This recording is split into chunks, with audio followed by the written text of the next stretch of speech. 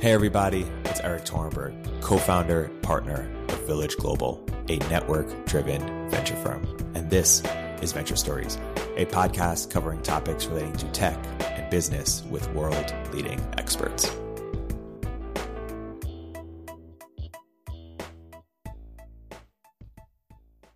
Hey everybody, welcome to another episode of Venture Stories by Village Global. I'm joined today with a special co-host, Taylor Pearson, and our special guest is Dhruv Bansal. Welcome to the show, guys. Good to be here. Thank you, Eric.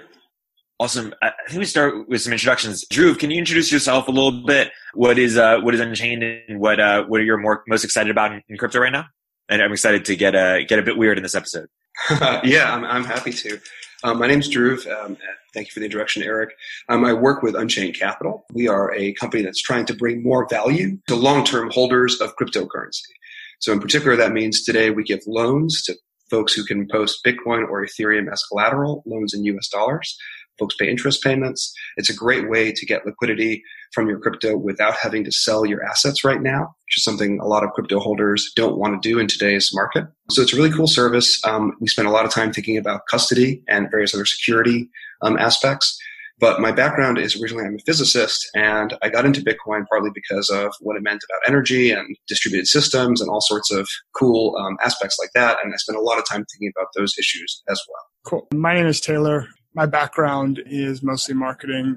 I've done digital marketing roles within companies from sort of an advisory basis over the last few years. And then I'm also a blogger, writer. I have one book called The End of Jobs, and working on some more stuff, and have gotten sucked down this blockchain rabbit hole over the last 2 or 3 years. Cool. Taylor, do you want to take us from here? Yeah. So I guess the way I sort of, I've had some interesting conversations with Dhruv and heard him give a couple talks over the last year or two. And so I picked some of my sort of most interesting, or my personal favorite things to cover. So we're going to sort of start this episode with the least weird, and then just gradually get further and further off the deep end. So I guess the thing I want to start with is this idea, you had a diagram on a slide at a talk you gave earlier in 2018 with this idea that sort of Bitcoin and Ethereum both had sort of the same end state. I think that the layers you gave were sort of a value layer at the bottom, a payments layer on top, whether that's Lightning or sort of the Ethereum equivalent, whatever the L2, with maybe a mesh network and then sort of an apps layer. Could you talk about just that model and how you think about that? Yeah, sure. I sometimes think it's the way that adherents of each of those blockchains talk about their asset. Bitcoiners often like the phrase sound money. Ethereum advocates sometimes use the phrase world computer. And it kind of immediately, and it doesn't mean that both sides don't have aspects of the other. Bitcoin definitely allows certain kinds of computations to occur. And Ethereum is definitely valuable in some of the same ways that sound money might be. So I think there's overlap. There's also a choice of what to optimize for that's different in each of those communities. I do think that there's the same thing, quote unquote, broadly interpreted that they're going for, which is a stack of services that are rooted in the idea of digital tokens. So they're rooted in sound money or value. That's why I think of that as the base of the layer. And then above that is the ability to exchange that value. So payments, that's a second layer, literally layer 2, all right? In the blockchain, that's the way to talk about not the core blockchain, but second layer services that have different trust properties built on top of it. So a second layer to handle payments.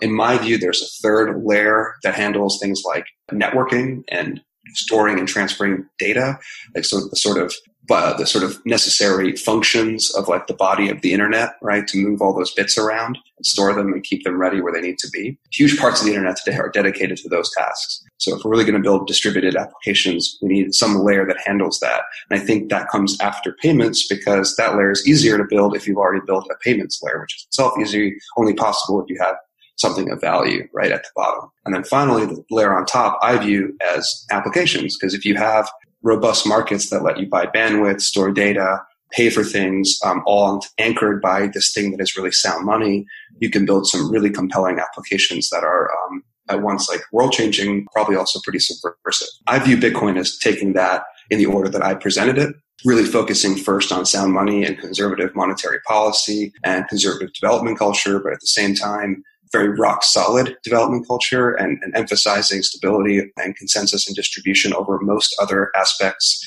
of the code base. And then, as we can see with the Lightning Network, layer 2 is already being built. I think years from now, we could start seeing things like layer 3 and layer 4 arise.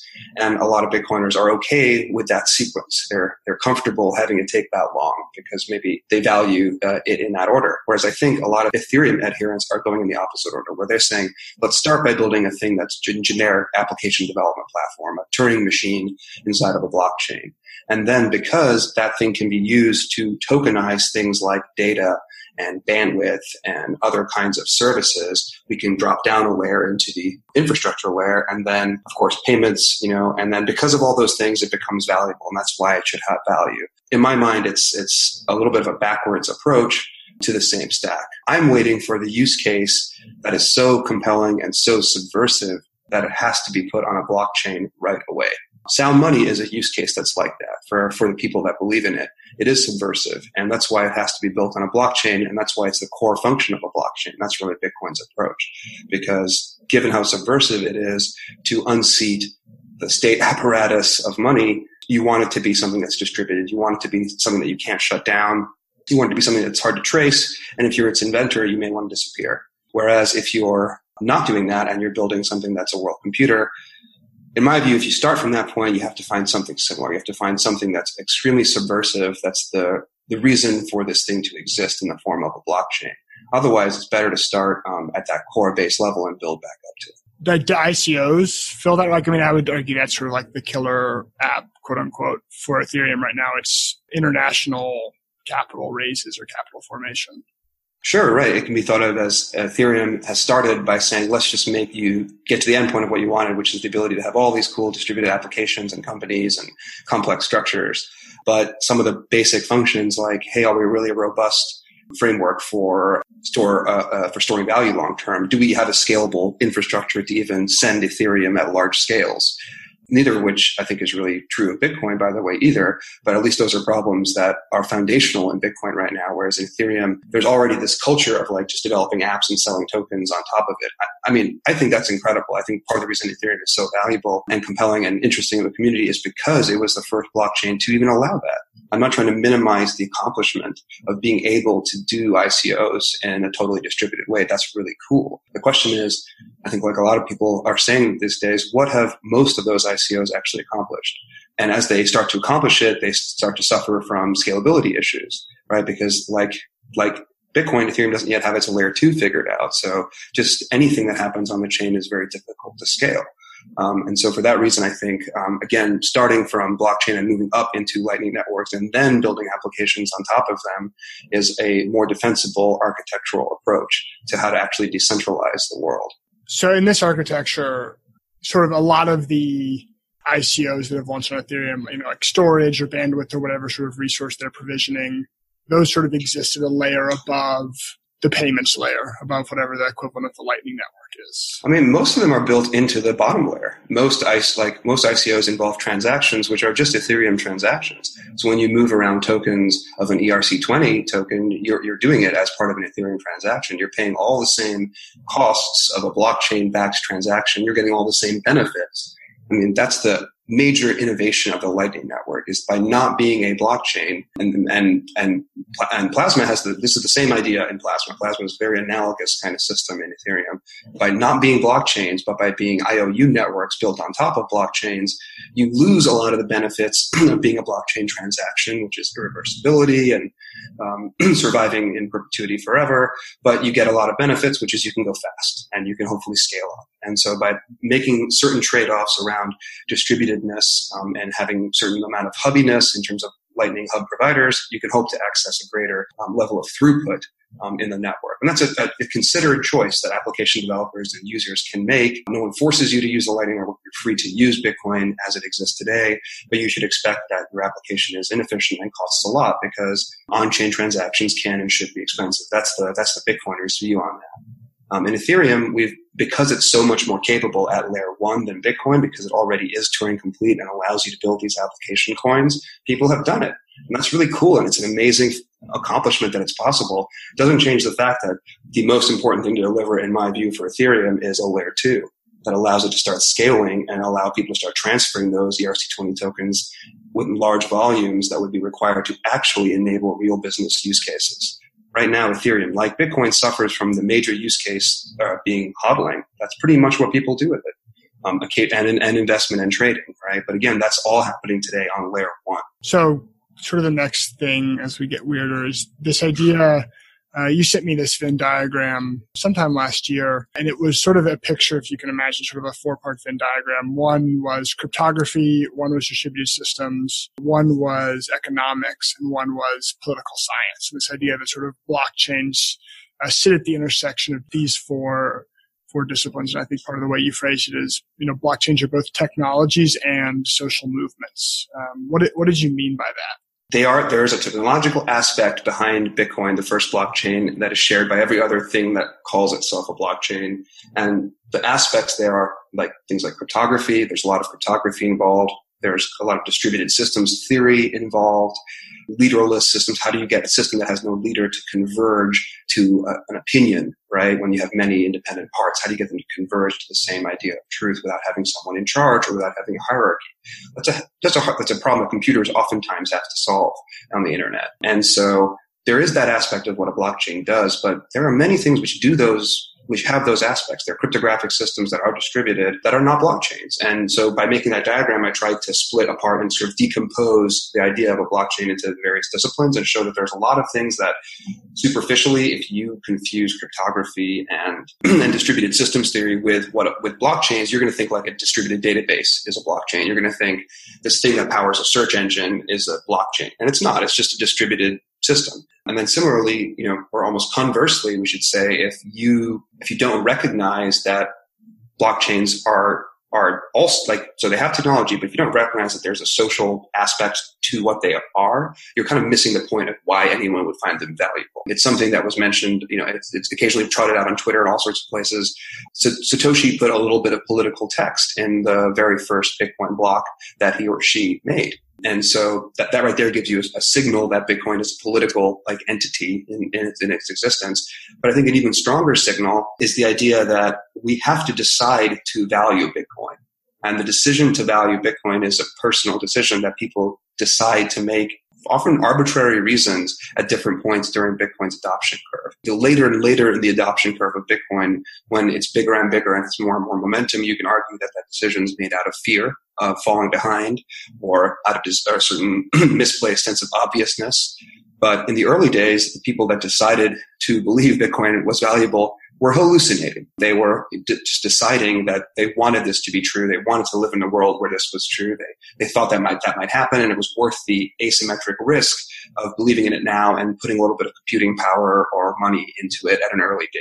And so for that reason, it's a decision they came to without truly any rational evidence. It's something that they wanted to be true. It's a social movement, a change they wanted to see happen to the world and they felt that other people would agree with. And so that's how it began. And I think the clearest way to think about that is how there's a certain broken symmetry even in any blockchain project between, this is something developers come to know very quickly when they work inside of blockchains, but maybe other people don't know about as much. When you say Bitcoin, what I really hear is the Bitcoin mainnet, right? The main network production version of the Bitcoin network that has the most nodes and has, digital tokens that are worth thousands of dollars each and trades online. There's also, of course, Bitcoin Cash and various forks of that main Bitcoin network. But there's also in parallel to the mainnet a test network that just runs for developers to use. And what's the real difference between a testnet Bitcoin and a mainnet Bitcoin? Both networks are built out of volunteers, computers online from open source software. Both networks have miners. There really are testnet miners. Both networks have transactions and transaction fees that are paid in Bitcoin. So there's hardware wallets that work with testnet just like with mainnet.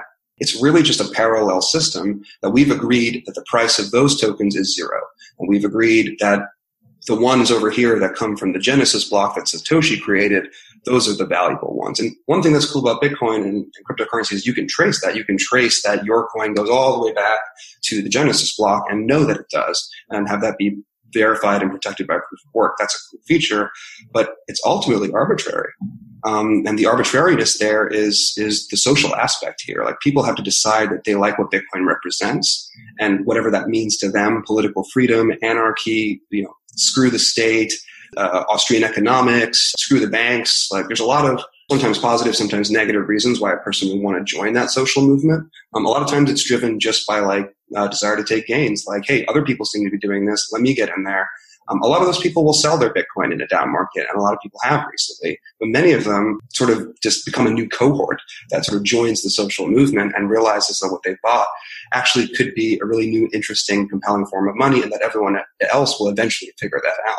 And so in that sense, I mean that going back to your question, the technologies and social movements, Bitcoin and blockchains are really my new way of saying that is they're political technologies. They're a technology for building political systems. We've never in the history of the world had technologies like that before.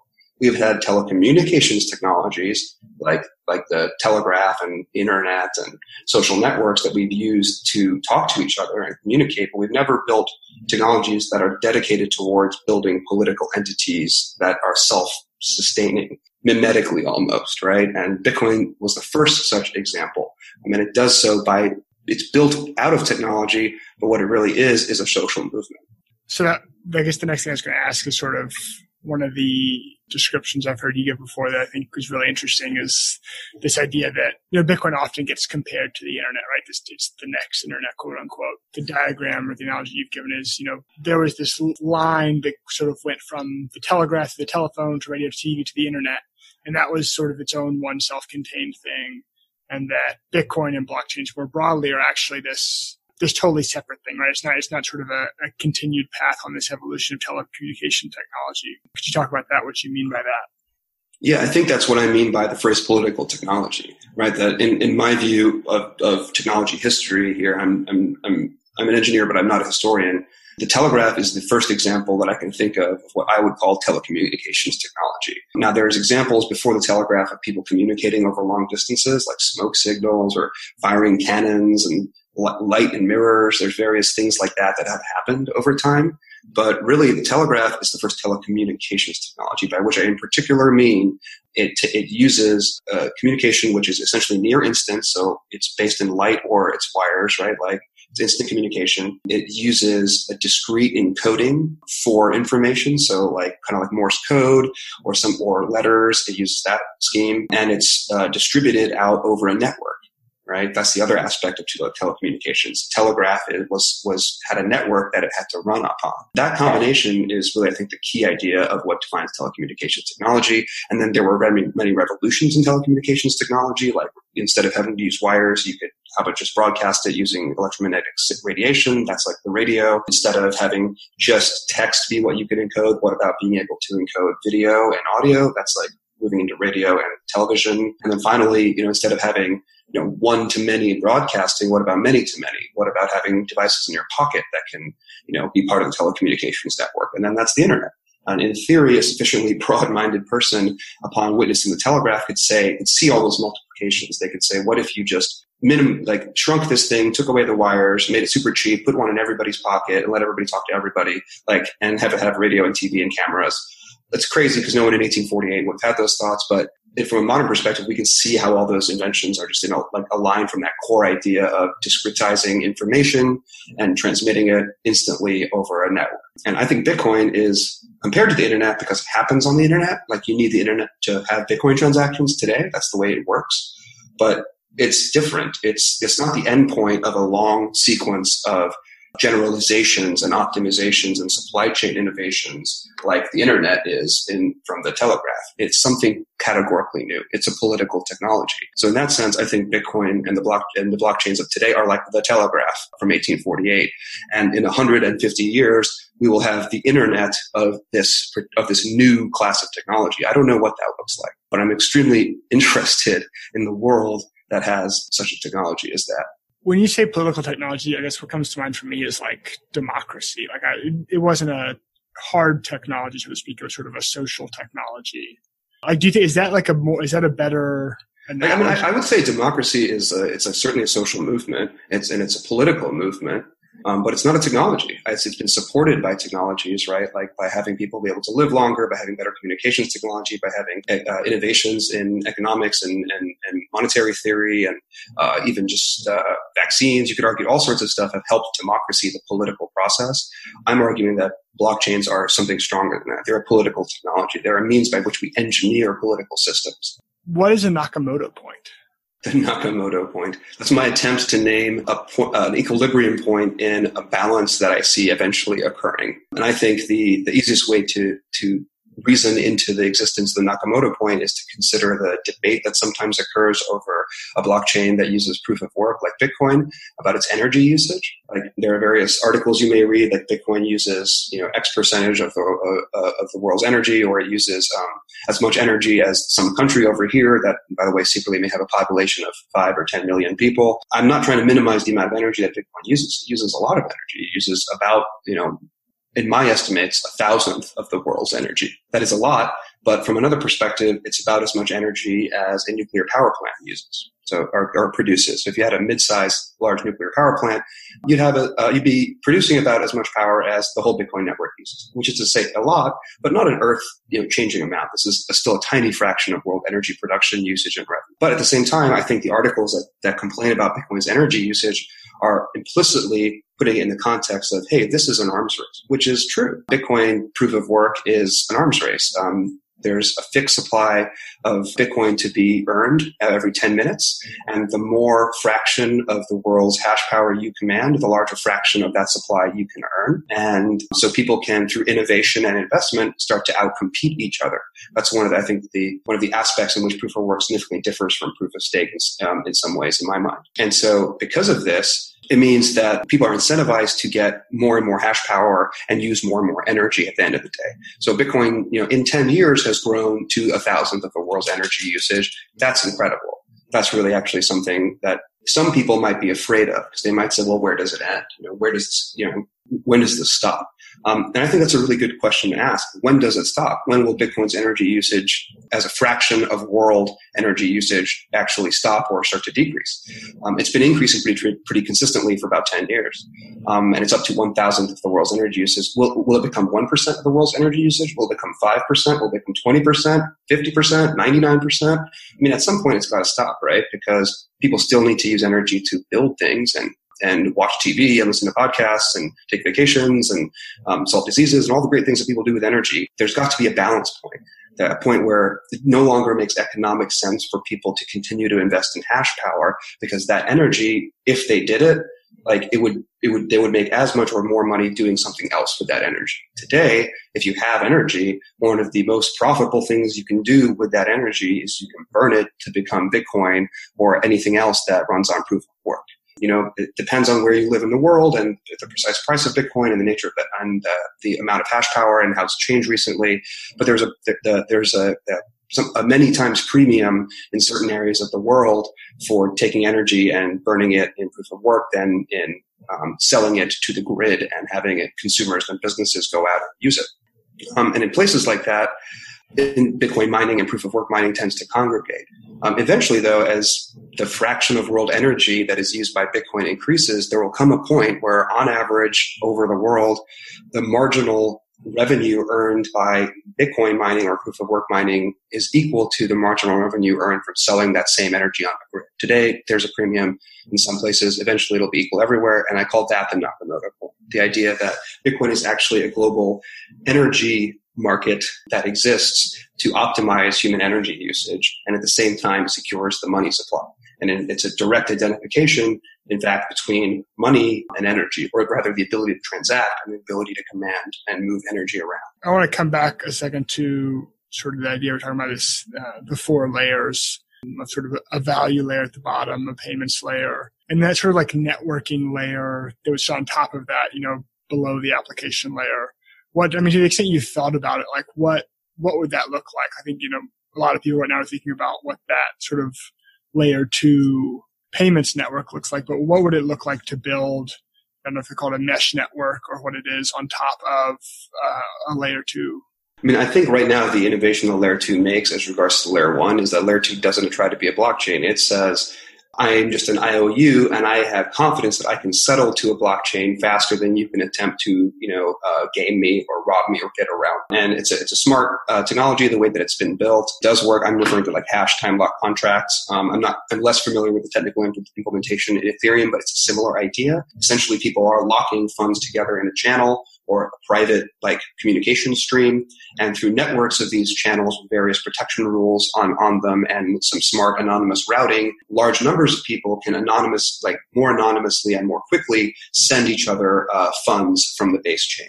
Except the cool thing is they're never actually moving the funds around on the base chain. They're just exchanging IOUs on this layer 2. But it's done in such a way that everybody who's part of the network has confidence that if they ever wanted to, they could get back out to layer 1 exactly the way that they think their books are. Those books could get sort of equalized onto layer 1, and that process would be defensible. So there's a lot of development still going on in layer 2. The Lightning Network in Bitcoin is probably the furthest along implementation that's out there. It is live in mainnet, going back to our previous point about mainnets and testnets. It is live in mainnet, and there's just a relatively small supply of Bitcoin actually in it, and a relatively small number of Lightning Hub providers and channels available, though that number is increasing all the time.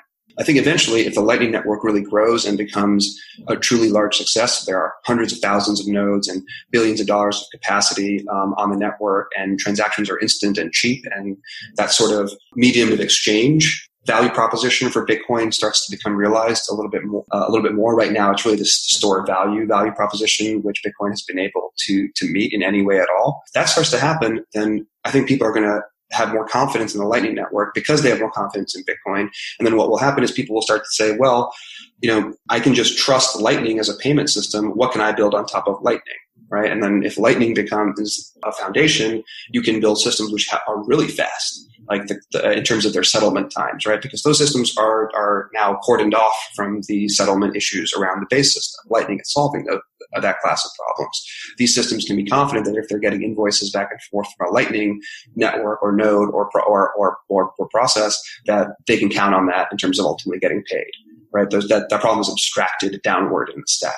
And so what are the class of things that you might want to build on a truly distributed, privacy-preserving payments network? Yes, commerce, yes, distributed eBay. Yes, a lot of the examples that people are talking about. But in particular, since at this point you can shrink settlement times and you can scale transaction throughput arbitrarily highly by making various trade-offs, you can start to build really interesting mesh networks, like real systems that people can get paid for via the Lightning Network and via Bitcoin that incentivize the adoption of global mesh networking.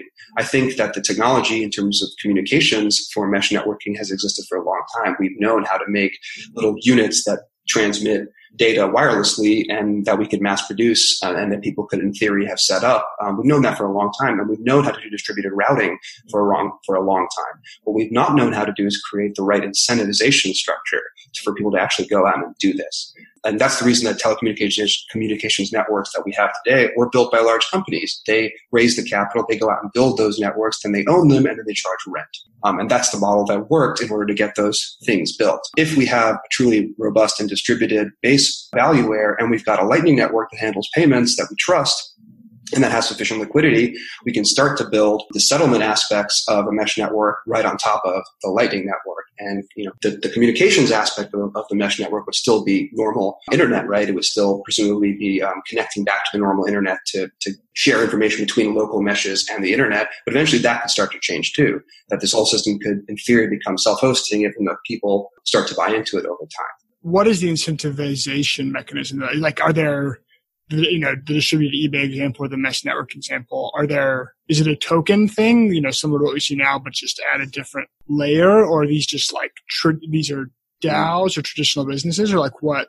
How does the incentivization different than what it is now?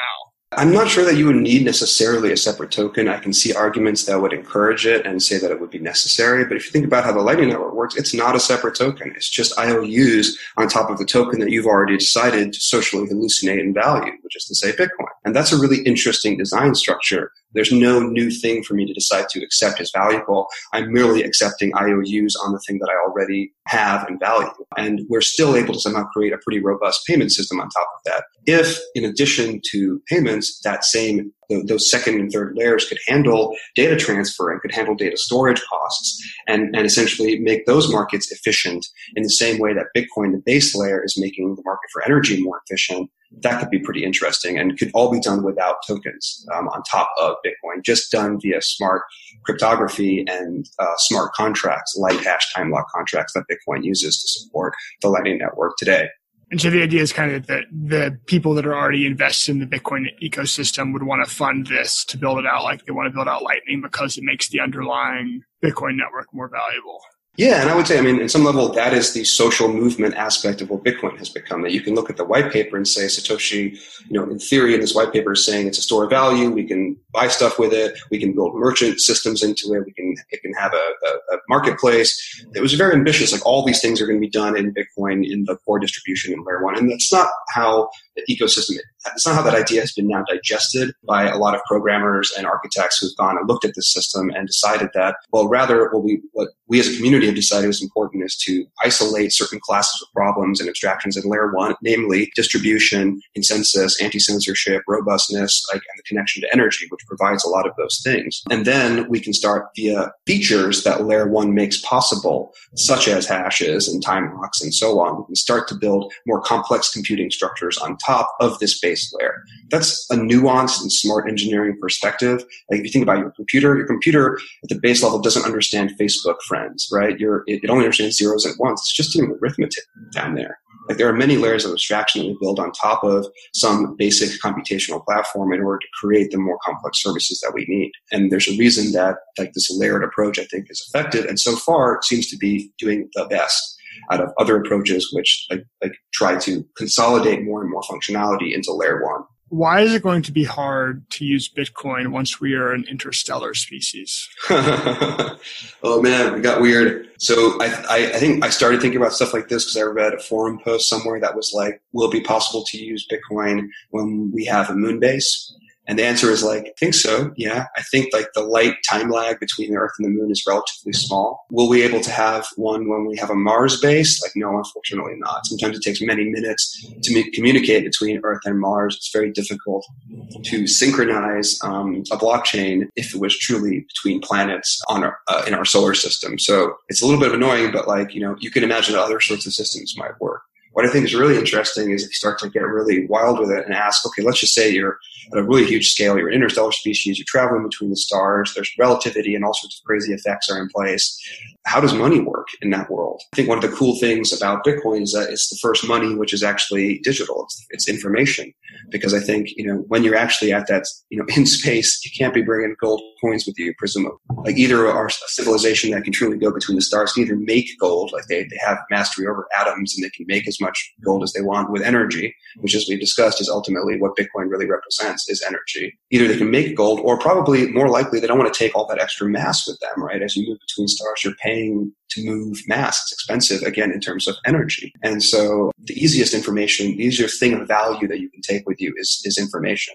So either zeros and ones in the form of money or some interesting information like you're a spy and you have some cool data about the home planet that you're going to share or something like this. So Bitcoin already meets that criterion that it's a digital kind of information that you could share cheaply in between the stars because you don't have to transport its mass, just its information. But it already has some challenges, as we discussed about communication times between the moon and Mars. Between stars, they're even larger. They're in fact so large that it becomes interesting, and there's all sorts of double spend paradoxes that show up. That it's just extremely difficult, even leaving aside blockchains, it's extremely difficult to build a bank, any kind of a banking infrastructure between stars, because it takes years for information to travel between stars. We're bounded by the speed of light. The universe is fundamentally local. And as a result, let's say you're in a spaceship, going from here to some faraway star, you have these opportunities to set up situations where you can make your home star believe that, you have a bunch of funds and you can make your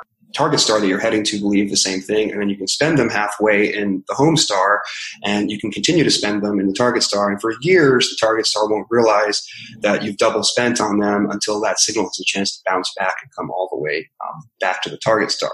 Of course, discounting things like wormholes or other kind of crazy stuff here in this already crazy discussion. But I think what's cool is thinking about that world, and obviously that's such an impractical subject. We're not an interstellar species. We're far from it. That is really interesting as a problem to consider because because like you said, well, what is the only form of data synchronization that we could probably rely on as a species if we really were interstellar and it took years for signals to travel between the stars? And the answer would be, it would be some form of extremely long time scale, energy backed, blockchain that we would have, many year-long block times and many decade-long confirmation times, but only through a system like a blockchain, which is designed as political technology to integrate opinions from a wide variety of sources together and to use energy to govern everybody's vote. That's the way that we would build something like that.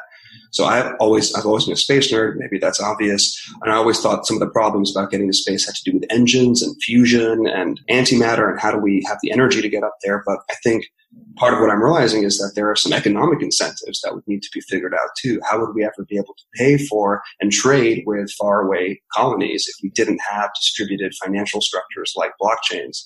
There's only a couple good sci-fi books out there that talk about this, but I anticipate that someone will write some good ones soon. What are the good sci-fi books? Neptune's Brood by Charlie Strauss. I've not read it yet. I do own a copy. Sounds great. I've heard someone give a talk on this, and I can't really articulate this idea of it's really hard to agree on what time it is. I think they were talking about context like GPS. In order for GPS to work, you're sort of triangulating the location, but you have to, the three things you're triangulating from all have to agree on precisely, down to the microsecond. I'm not sure how precise you have to get. You have to agree on exactly what the time is, which my understanding is that's actually a really hard problem to solve. It's a fundamentally hard problem to solve. I mean, I think, as I said it a minute ago, the universe is local. The universe is designed so that faraway parts of it are essentially independent, right? We talk about the observable universe being a thing. Well, two different sides of our observable universe are not in each other's observable universe, right? They can't even see each other. So the universe is fundamentally cut off from itself in deep ways. And as we discussed with the speed of light issues, if something bad were to happen, a black hole were to explode, some terrible stuff happens over here in some star, it takes sometimes millions of years for that information to reach us, and we're protected by that time lag. It feels like the universe is designed so that it's difficult to get a global picture on any large block of volume. Now, we're not at the scales like I'm just talking about, but that same idea affects small volumes too.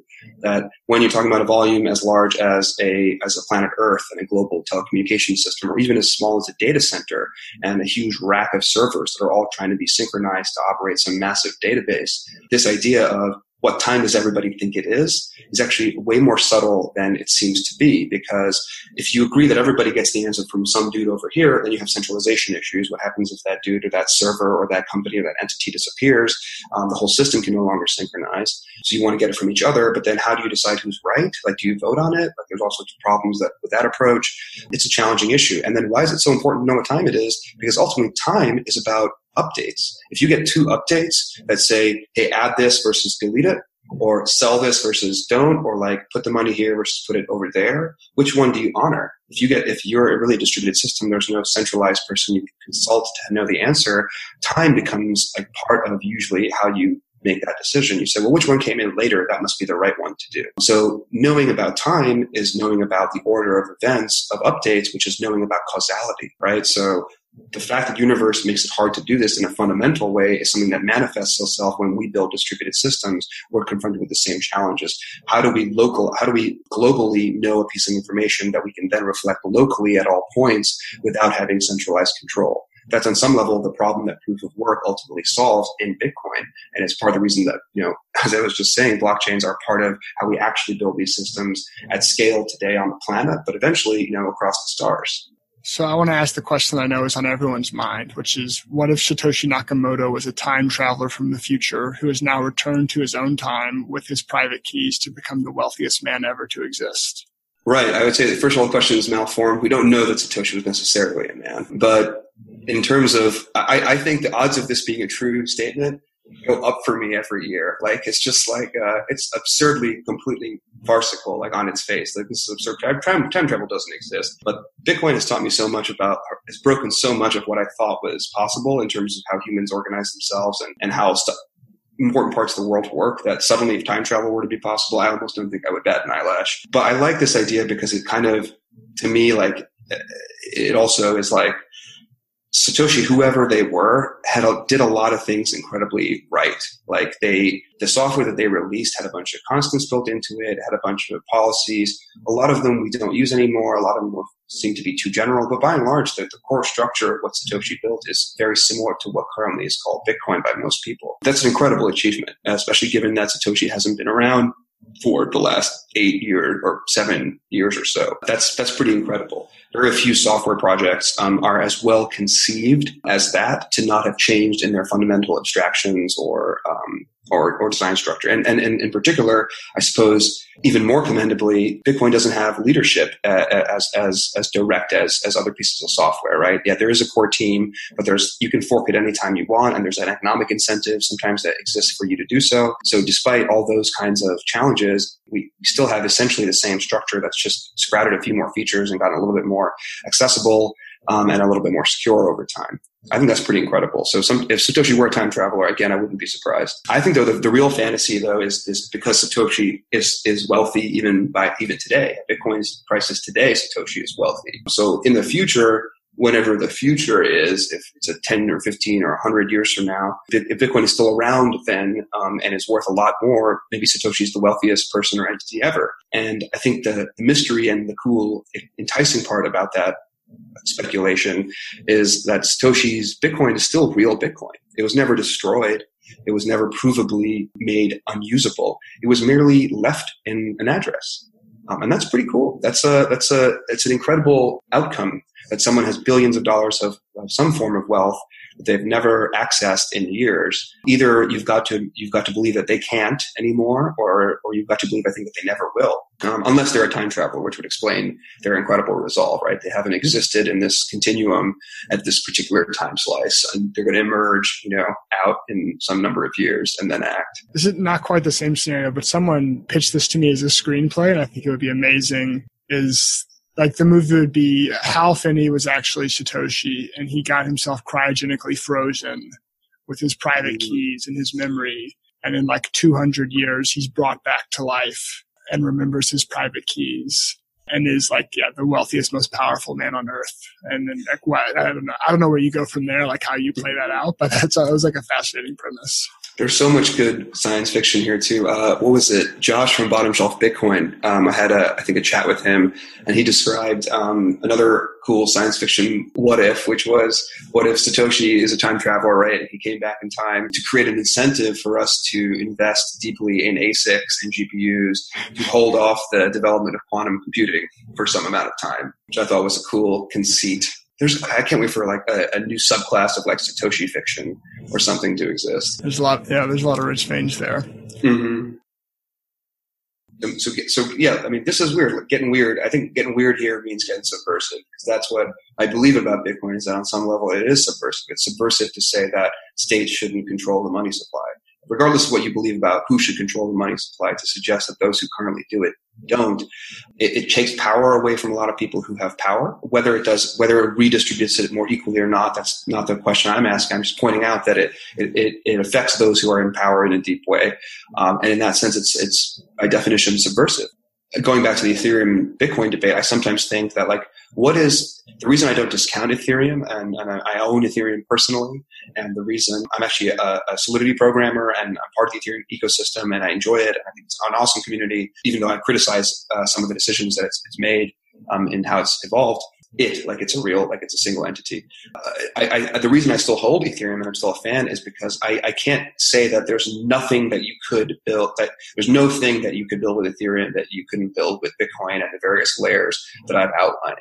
I suspect that there may be classes of things that having Turing completeness in the base layer makes vastly easier or makes approachable, that are too difficult or too cumbersome to build in the Bitcoin model, where the base layer is extremely dumb but very secure and robust, and you have to build your state and your complexity in various layers on top of it. Again, Ethereum can always have those layers, but since it's more capable at the base layer, maybe there are things that it can do that Bitcoin cannot do. And in my mind, I think the class of things that it must, the answer to that question has to be a really deeply subversive application. And I think, if you think, what is the value of Bitcoin? What kind of money is so valuable that you would pay a premium in cost and price and lose out on usability and fungibility and exchangeability? What money is so Like, what would the money have to be to convince you to want some, as Bitcoin has done to people worldwide?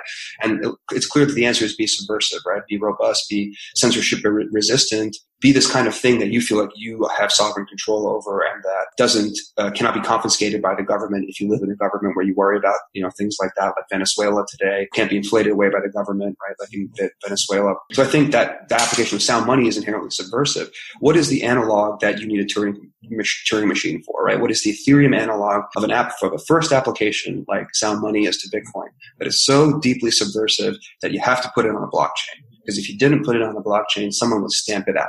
And I think the answer to that has got to be something related to identity or expression or some of the political controversies that are brewing in a lot of media today.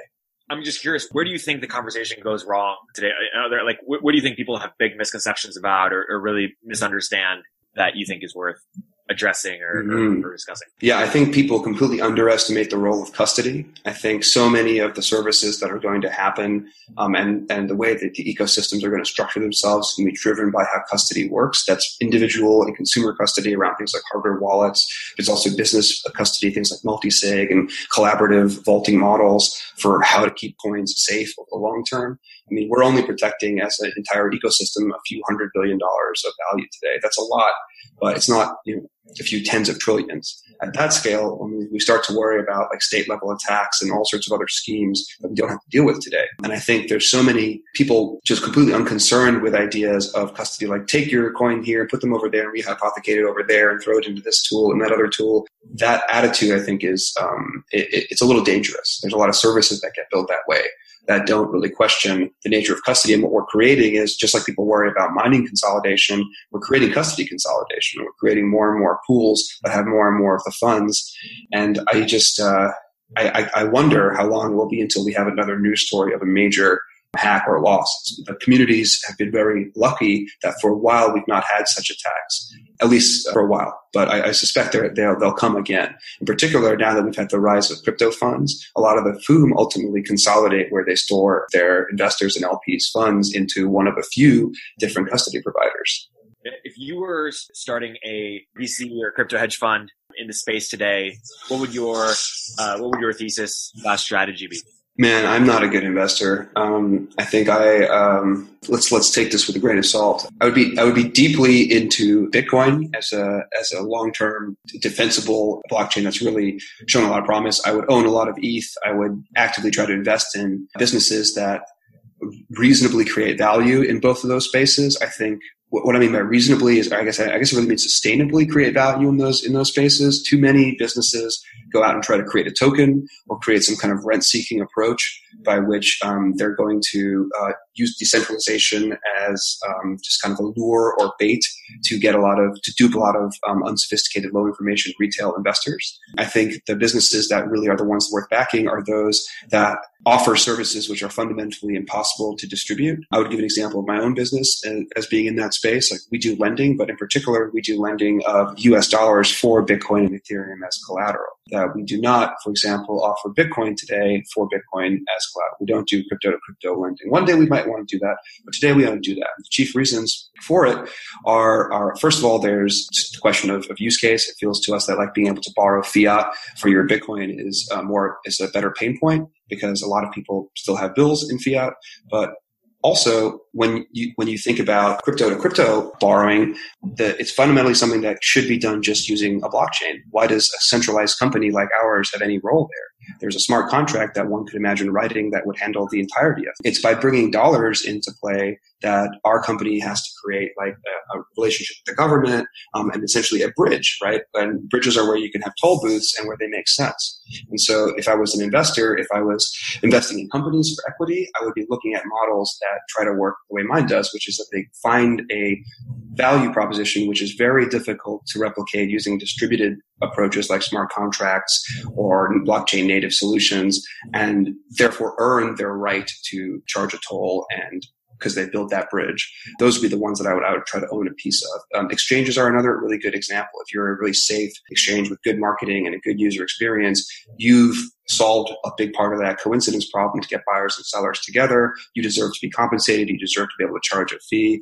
I think your business, if you're an exchange, you're a little bit threatened by versions of yourself which are a little bit more distributed. Like centralized exchanges are threatened a little bit by distributed exchanges like that run on things like 0x and similar. But at the end of the day, like there's still, even in those models, kind of like the Lightning Network, there's distribution, but there's still private enterprise. The Lightning Hub operators and 0x relayers are private companies that get compensated for doing their job well and therefore deserve to be paid. It's not like trying to run a business which is secretly just a massive exit scam on top of a distributed protocol. So I feel like that's the overall shape of the kinds of projects I would pick is if you're investing in private companies, invest in companies whose business model inherently adds value in a way that's impossible to replicate in a distributed fashion. You've chosen a particular approach with Unchained. What other like elements of maybe traditional finance do you want to see disrupted or innovated on? Or perhaps like another way of phrasing this question is, what's your sort of request for projects or startups or experimentation? Like when talented builders come to you and sort of brainstorm, like you're looking for ideas within sort of adjacent and surrounding spaces. What's something you want other people to go disrupt or innovate on? No, that's a great question. Yeah, there's definitely things that we're always like, hey man, I wish that this thing would show up so that we could use it, right? I would say chief among those are a couple of different categories. The first is probably securities token exchanges that are usable, well conceived, flexible, and legal, and then solve the same kind of problem that Coinbase and other traditional exchanges solve for tokens. Our company, as much as I just talked about releasing useless tokens, we don't want to release useless tokens, but we do believe that there'd be a lot of value in releasing a security token that represents the loan book that our company has already originated. That's not a useless token. It's not predicated upon some hypothetical value. It's predicated upon a cash flow that we get from loans that we've originated. It's a very traditional kind of financial instrument, but we would just be releasing it using, a blockchain-based protocol that would make it easier to transact, more transparent. The challenges in doing so are, of course, that such a thing would be a security, and to do it legally in the United States, there would be a bunch of constraints that we would have to enforce on the purchasers of that security, various other rules, things that we don't necessarily want to tackle ourselves. And there are a lot of companies working in the security token marketplace game. There's several competitors now that are trying to become the solution for companies like ours and others. But I just wish they would get here fast. I'm a little bit worried that a lot of them are not really tackling the product aspects of this problem. Like, for example, in our use case, our token would have dividends. Those dividends might be paid in cash. Like there's a U.S. bank account. There's a bank account connected to token kind of question that someone needs to solve for us in order for us to really be able to do this effectively. So there's a bunch of features there that I'd like to exist.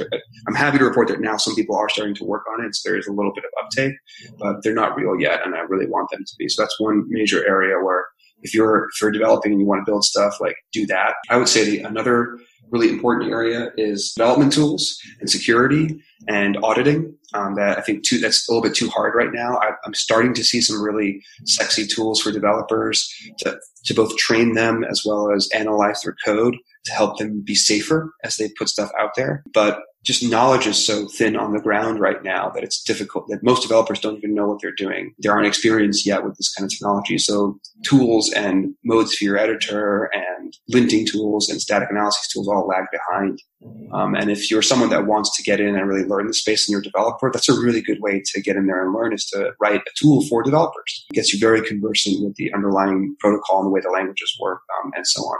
Totally.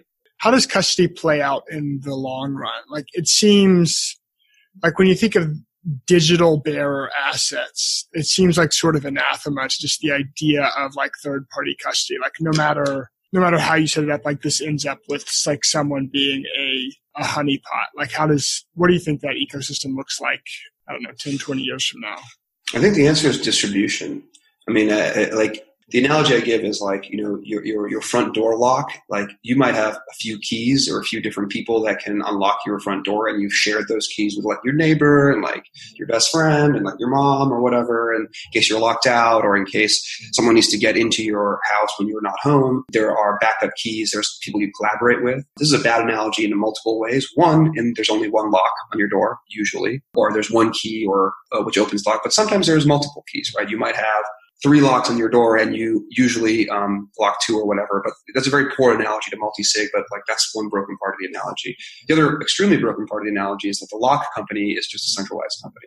right? That like the lock company made all the locks and they have a master key or some doodad or some way that they can get in and bust open the locks. The third way that the analogy is broken is that, this is a terrible analogy. The third way that the analogy is broken is that you can always just blow down a door. You can just kick it down or whatever, right? So, but where I was going with the analogy is that what people really do to protect many assets is they collaborate, right?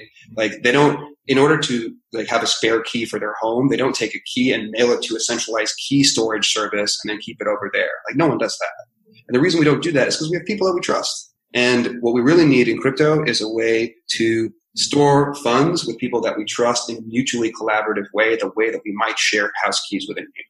Like we need some scheme like that prevents the creation of single honeypots because security has been distributed. So the analogy might be like, let's say you have a hardware wallet and you have a hardware wallet. You might have one hardware wallet for work. You might have one hardware wallet for your personal life, kind of in the same way that you have a keychain for work at the office to open up rooms in the office, and you have a keychain for your home and your car and your vacation home or whatever. And these separate hardware wallets, because of the flexibility of BIP32 space, there's no reason why the same hardware wallet couldn't be utilized in many multiple quorums with different parties under different configurations, right? Your at-home hardware wallet could be in a 2 of 2 configuration with your partner or your spouse, right? So that you have a joint bank account kind of thing, or a joint savings account. And you could be in a 1 of 2 situation with your partner's keys in a checking account. That's a classic example that a lot of Bitcoin literature uses. But you might also be in like a 2 of 3 relationship with a bunch of funds with your 2 brothers, right? Maybe you guys have an investment little group that you've created. Maybe you are in a 2 out of 3 with your investment manager and your lawyer, and collectively the 3 of you protect your funds that way. Maybe your work hardware wallet is involved in a bunch of accounts similarly at work. Different teams have N out of M access to various expense accounts and things that they're protecting or trading against or whatever else you want. There's not really a deep reason why we have to create honeypots. We do it today because doing this in a distributed way where everyone is a key holder with everyone by themselves if they choose to be and in collaboration with people they already trust is difficult. But there are companies working on solutions, including my own. And I think ultimately the right model to have in your mind is it's not plate mail where there's some really massive thick wall at one place that prevents, someone from getting access. It's more like chain mail, right? Where collectively as a society, we have little links and little rings and circles of trust that we create with our friends, our acquaintances, our neighbors that are all they all overlap because as humans, we have multiple quorums we'll be part of, but they're all like sort of independent. And together they create a much stronger fabric that no hacker can just go find one set of wallet words, crack it open and see, $22 billion of Bitcoin in there and then move it. We have to move to a distributed world. Like Bitcoin has given us the technology to have distributed money, but we haven't really built a distributed key management infrastructure or training or awareness to make it really scalable. That'll happen though. It just requires a bunch of people to get robbed. That's interesting. I was thinking about this idea. I was calling it the conservation of anti-fragility. I'm not sure if that's the right idea, but Bitcoin is, to your point about custody, it's fragile at the individual layer in exchange for robustness at the protocol layer or I don't know if you call it the lower layer. So people lose their private keys all the time. And so that Bitcoin is irrecoverable, but they don't. Or how about Bitcoin solved the problem only partially, right? It solves the problem of if you have a key that you have secured, I can secure your money with this key. It does not solve the problem of how does one secure a key. Right. But I guess that to me seems better. Well, I don't know if it's better. It's different. The idea now of if you have sort of these centralized services and centralized banks, you have much less frequent disruptions or, black swan bad events, but the effect of those is potentially much, much worse. What you would want is some sort of model where, the chainmail thing, right? If you're pierced in one particular area, there's no contagion effect where it spreads everywhere else. Yeah, I saw Justin Maris's talk from the same event where you gave a talk to the Refactor event that you've been on, Taylor. There's often this idea that there's market failures, and there's sort of, response to that is either A, get better markets or better, incentive networks, and crypto's trying to do that. I have one response is have more markets to solve the problems that the other markets you created or that were originated from them. And the other way is, have some sort of government intervention or another sort of entity intervene to try to, solve these negative externalities.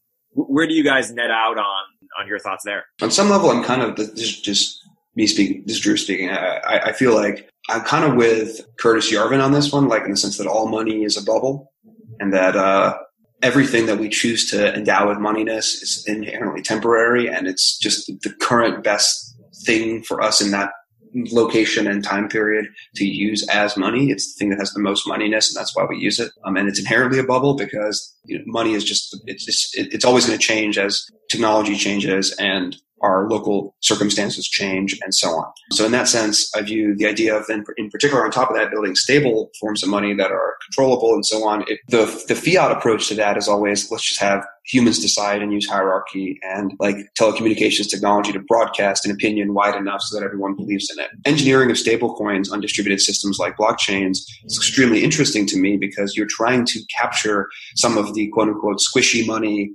manipulable money supply, manipulable incentives and rates. You're kind of trying to manipulate some of the same variables on an economy that traditionally is done by a group of very credentialed and hierarchical people that are charged with that mandate. You're trying to replicate something like that. You can argue that on some level by completely going market driven and encoding the way the market's mechanics work and then letting participants operate in it, you can optimize it even better than a hierarchy that is sort of subject to manipulation and political and politics and all sorts of other stuff. I don't know. I don't know enough about economics or monetary policy to decide that.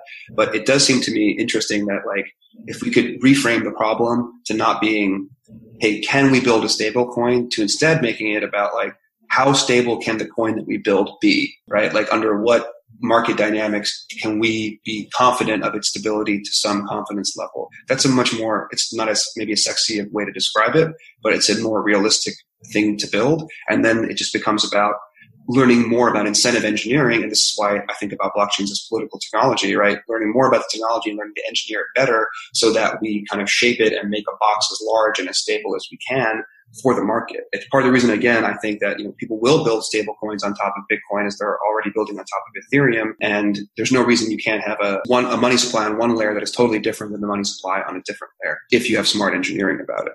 So that's how I think eventually the market will learn to self-meddle by coming up with schemes that it writes for itself, and then voting, with money to decide which schemes seem to work the best. But I do think that inherently the problem is insoluble, that all money is bubbles, and that any stablecoin scheme is eventually, or any attempt at engineering stability into any dynamic, distributed, leaderless system like this is bound to have regimes in which it's going to fail. And most systems will eventually explore their phase space broadly enough to find those regimes and then fail if you give them enough time. So it's not about can you prevent it or can you build a completely stable coin. Arguably, the Fed and the U.S. government can't really build a completely stable coin. Their history is, quote unquote, only a few hundred years long. So I think as long as you bound the problem by saying it's about probabilities, you start to make progress by treating it as something to optimize for. I find this idea, I can't remember the paper, it's Friedrich Hayek talked about, like, price is sort of like an information gathering tool, right? So, you're able to, if you have a market, wheat futures or whatever, the price of the wheat futures is actually aggregating all this information from all over the world, right? There's famine in Siberia, or there's like extra rain in Kansas, and there's like market participants that are like, buying or selling these wheat futures based on all this information coming in. And so, like, markets to me in that way seem incredibly, like, efficient, or I don't know if elegant's the right word. They're able to aggregate all that information. Like, I remember reading, there are these papers from like the early part of the Cold War where all these sort of like U.S. diplomats or foreign policy people are sort of like bemoaning and worried about this idea that, like, we're in a democracy, and so we can't plan out 20, 30 years down the line. Whereas, like, because the Soviet state is basically a dictatorship, or it's controlled by one individual, they can plan like 20, 30, they can do these like 5-year plans or 20-year plans. And so that'll actually be better. But there was a book called Seeing Like a State. I think the subtitle is something like Why All the Utopian Visions in the 20th Century Failed. And a lot of them in my mind come back to this like information problem, that like whenever you have sort of like a central planner, or like whatever the equivalent of a central planner is, like that individual is not able to process that information as efficiently as if you were using a market, like sort of what Dhruv was saying about stable coins. So I guess like that sort of like intuitively makes sense to me, that you could solve those problems more efficiently through a market than through some sort of like external regulation. But I'm sure there's probably downsides to that I haven't really thought about. Yes. Yeah, so the question, or another question is, the role of governance, regulation, and market economies to correct for market failures. And in a decentralized economy, will that role, dwindle down to zero? And is part of the crypto thesis that there are no true market failures, only distortions created by regulation itself? I think there are a lot that would say that market failures are a healthy part of a necessary cycle, like this very Austrian perspective that many people seem to have. That's really hard for me to say. I mean, honestly, it's one of the aspects of Bitcoin that I feel less certain in. I really like the connection to energy. I like the privacy and anti-censorship aspects. I appreciate the technology. One can imagine a world in which Bitcoin had a permanent inflation of 1%. Or something like this, right? Like the code wouldn't have to be spectacularly different. It would have worked arguably very similarly, but who knows what the prior 10 years history would have been or the future 100 years history. I really don't know. And that experiment is very hard to replicate. Many coins have tried doing things like this, but no coin has ever taken off the scale that Bitcoin has to really make it a fair experiment. So in terms of whether Bitcoin's monetary policy is correct, that the supply should essentially remain fixed and that, allow cycles to happen, allow businesses to fail, don't manipulate the money supply, don't manipulate the base interest rates of the money supply. I think I can see why those who argue for it, why they believe that. I do see some of the arguments against it in terms of money being squishy and that the need to insulate the market against failure and so on. I don't know what the right outcome is, but it seems like a lot of people in the Bitcoin world are more inclined to just let the market fail and maybe, to your point, treat the market's failure as the now correction of a bad and inefficient, cul-de-sac the market had gotten itself into and is now falling back out of. I think it's a difference in framing sometimes between what can and should be happening. But at the same time, it's very difficult to deny that there are really useful cases where having something be guaranteed to be stable over some finite period of time is really useful and has positive effects. So I think it just goes back to people will try to engineer those things where they can. Inherently, they're bound to fail at some point, but I mean, that's just maybe necessary. Like once stable, maybe there are time periods in human history where things should not be stable, and the attempt to make them so is actually deleterious, and that those coins should fail in those time periods. And the reason you get paid as an investor in stable coins is to be able to take that risk. Yeah, I guess my intuition is sort of that. What makes sense to me is you have, given sort of like the dynamics of the system, you have like certain amounts of like volatility or change like inherent to that. And like, I think and this is sort of like, my attempt to summarize Nassim Taleb's, Black Swan and all that kind of idea is like a lot of what's happened in, quote unquote modernity is that we've like traded regimes of like mild to moderate volatility, like persistent mild to moderate volatility for regimes of like long periods of stability with these like black swans or these big events, and that those things have, asymmetric downsides that, the stock market crashing by like 90% is more than twice as bad as it crashing by 45%. Or the analogy that I've heard is like, it's not jumping off a 100-foot wall is like more than 100 times worse than jumping off a 1-foot wall, right? Like you can jump off a 1-foot wall 100 times and like that's no big deal. But if you jump off a 100-foot wall one time, it's probably going to end very badly and you won't be jumping off walls anymore. So this idea of you could sort of like distribute the risk out, right? That you could have this more like a chain mail as opposed to plate mail system where you could have parts of the system fail, relatively gracefully for the rest of the system seems like more robust. Like that could last longer and would be, net better, in terms of like the well-being of the system participants over time. This has been a fantastic episode, guys. Thank you for coming on. Thank you, Eric. Thanks, Taylor. Thanks, Eric.